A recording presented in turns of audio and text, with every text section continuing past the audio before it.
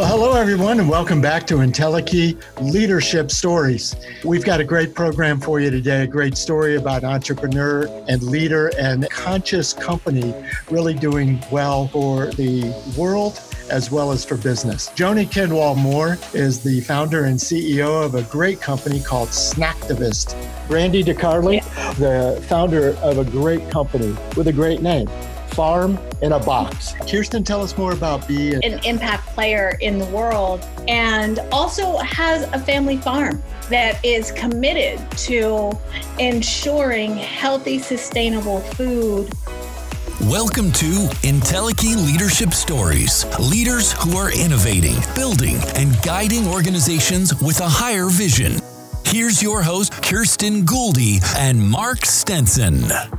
My co-host is Kirsten Gouldy. Hello, Mark. Joni Kinwal Moore is the founder and CEO of a great company called Snacktivist.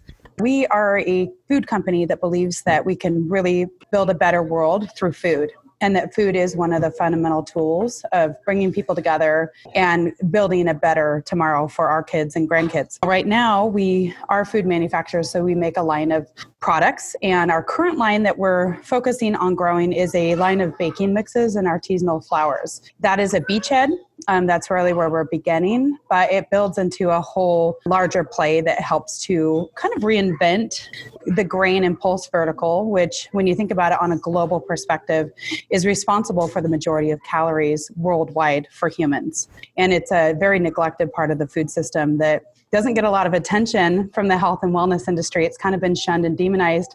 But when you think about it from like a global food accessibility standpoint, it's the pinnacle, it's the basis of human nutrition for most people. And it needs to be reinvented to be more sustainable, more healthy, more nutritionally dense, and more energetically positive, because it's what we eat. When I first thought of the name for the company, I actually had heard it from some other bloggers that were out in the food and nutrition world, and they were moms that were activists for better nutrition for kids. And it just kept resonating with me. Even though the word activist can sometimes have a negative connotation with some people, it can be a little bit arresting. But we think food and eating does need to have a little activist component to it, because you can vote with your dollars when you consume food. And when you do choose to eat a certain way, not only does it affect your own personal health and wellness, mental, physical health, but it also contributes to a greater industry shift and an economic shift that has a ripple effect into multiple segments and verticals. So from manufacturing to farming to distribution to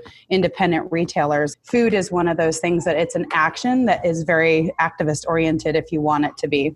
Now, obviously, there's a bit of a David and Goliath piece of this story too, because absolutely. You're only trying to change the food industry and the supply chain from the farm to my kitchen table. That has been a huge learning experience. And in fact, along this way, we really toyed with some other innovative ideas that were more technology based that would help to disrupt a lot of the supply chain inherent structuring of the supply chain, distribution, networking, et cetera. And there's a lot of work to be done there. I'm still very passionate about that. But what we decided was that by building a actual consumer-facing brand, it helps to champion the movement in a way that people start to understand what their connection is to food and how it impacts not only their bodies, but the environment in which we live and our planet. So these are huge systems. The major dominating forces that run the grain vertical are 5 global companies. They're all billion-dollar multinational companies, and they are very, very centralized. So they have a very intense stranglehold on the whole industry. We're really up against a massive shift here, but it's very important. Disruption is hard. But is there a wave of consumer awareness of people who say, maybe I do need to rethink what I put in my body? Again, both nutrition and energy. There's a huge wave. It's a massive consumer movement globally, in fact. And so no doubt about it, what a lot of people don't realize is that there's all these other things that we're worried about that also play into our food that go beyond just health and whether we feel good or not in the morning. And I think for-profit enterprises can have insane impacts because it can change consumer consumption patterns. Oh, hey, here's this company. They sell gluten-free baking mixes. And you know what, 20 years from now, I hope nobody even talks about the fact that we ever sold gluten-free baking mixes. I hope they talk about the fact that we changed the way we approach the world. Right. That we changed the way that this whole, we approach our grains and our legumes, and that we made measurable impacts on other grain-based foods. Well, Bea, welcome aboard to the podcast. Thank you. It's awesome to be here. Kirsten, tell us more about Bea. An impact player in the world, and also has a family farm that is committed to ensuring healthy, sustainable food for families and for people. So we'll let her speak to that. So Bea, welcome. We're excited to have you. I'm excited to be here. I met two people that had an awareness about food and about where they lived that was quite unprecedented for young people in a food desert. They live in Grayson, Kentucky, and it's an absolute food desert. He needs to drive 40 miles to get to the next supermarket that has some kind of fresh produce. Nothing is local. They were raised on deep freeze meals, which makes you at least twice as heavy as you should be if you want to live a bit of a healthy life. So telling people that they need to eat healthy is one thing, but do we know if people have access to healthy food and what that takes? No. So I was like, oh. So mobility is one thing, agency about your life is another thing, and then it goes into food and then access to healthy food and living in community. I was like, great, let's build this Alinker farm on your farm. So that's what we're doing. So him and his wife are employed by us, in us, for us. We incorporated on the farm the Alinker family in the US. We employ Alinker users only, and we built a farm that is fully accessible. We'll create a kind of food hub where people can come and learn practices about how to grow food, because many people have unlearned that. Can learn how to prepare food, because many people have unlearned what to actually do with food to keep it healthy. And then start growing in the area, converting tobacco farms into fresh produce. So ultimately, within 6, 7, 8 years, we will have a food hub that supplies fresh food to 27,000 people in that county. It's exciting. It's not that complicated. I love really how a design thinker, it's like the convergence of 100 different things had to come in that story, but it's not that complicated. It's not. I love how you see it in your mind and you make it happen. Well, our guest today is the founder of a great company with a great name, Farm in a Box. Brandy DeCarli, welcome to the podcast. Hello, and thank you. Kirsten, give us a little background on what Brandy does and what they're working on.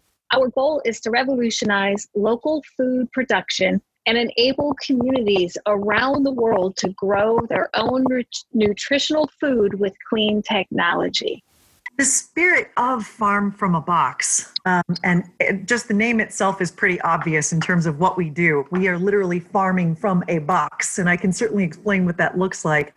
But the spirit of it is to basically just give the tool set to communities so that they can grow their own clean, nutritious, sustainably grown food. And we just want to be that connecting mechanism to make sure that people are empowered to be able to do that. I'll just describe what this box looks like. I would love that. Yeah, that's great. So we took a shipping container. Shipping containers are the easiest because you can just plug them in and move them and transport them and plop them back down, and you've got this secured container. So we took a shipping container, and on the roof, we outfitted it with its own independent solar panel array, so that whether we're doing farming projects that are in urban spaces or whether we're in really remote communities, there's an independent clean power source that powers the entire farm. We have different water pumping mechanisms that can connect to municipal line, connect to water pumps that are in the ground well, river, lake, whatever it so happens to be. That moves the water out through the entire field and drip irrigation lines. Drip irrigation, making sure that we're conserving this precious, precious resource of water and enabling people to be able to grow year round.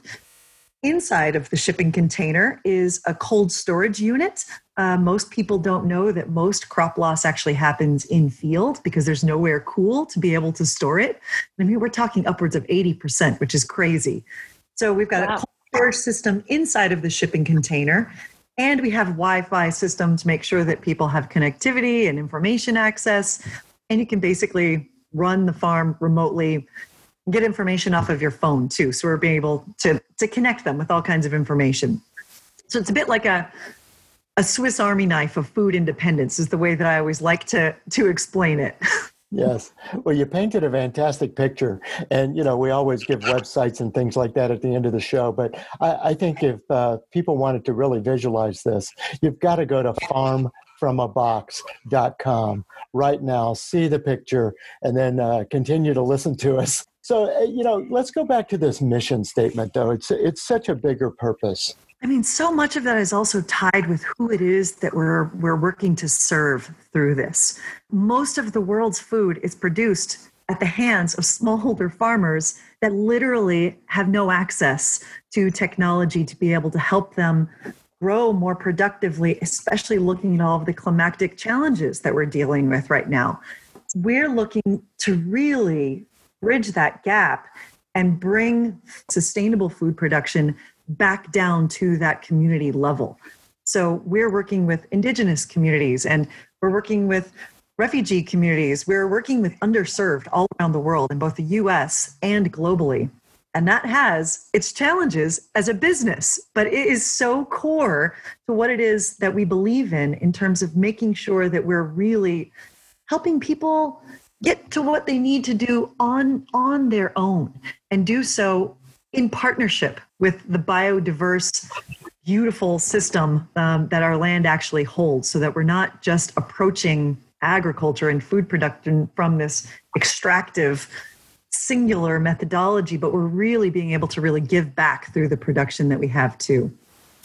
I know that this is my purpose, and I know it through the challenging moments, because it's through those challenging moments where I feel that fire in my heart and in my soul, not my mind, because my mind will sometimes try to talk me out of it, but I will feel that fire in those moments where I'm like, oh my God, I don't even have money to pay for my own life next month. Like, how am I going to make this happen? But it is that fire that just keeps you pushing forward. I think that's really when it becomes clear that despite those fears and despite those challenges, you are so driven to continue moving forward and really stay in this place of building and listening and building and listening and continuing to go forward, that you know that it's also your purpose.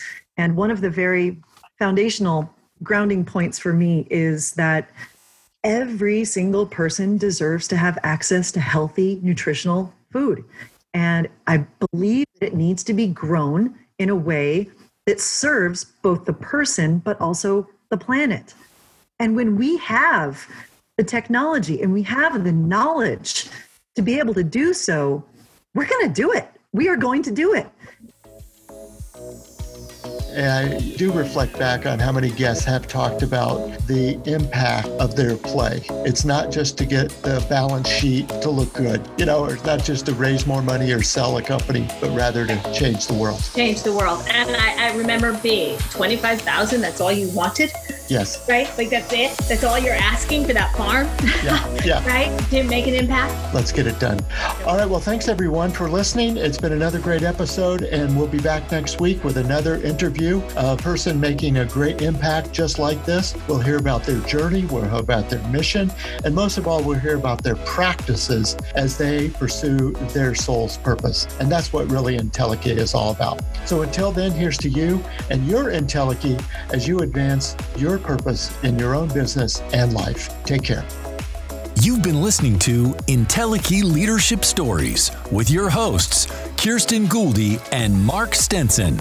Connect with us on LinkedIn or visit our websites, www.pureentelechy.com and www.mark-stenson.com. Entelechy Leadership Stories is copyright 2020. You can find this on Apple Podcasts, Google Play, Spotify, Stitcher, and SoundCloud. Thanks for listening to Entelechy Leadership Stories.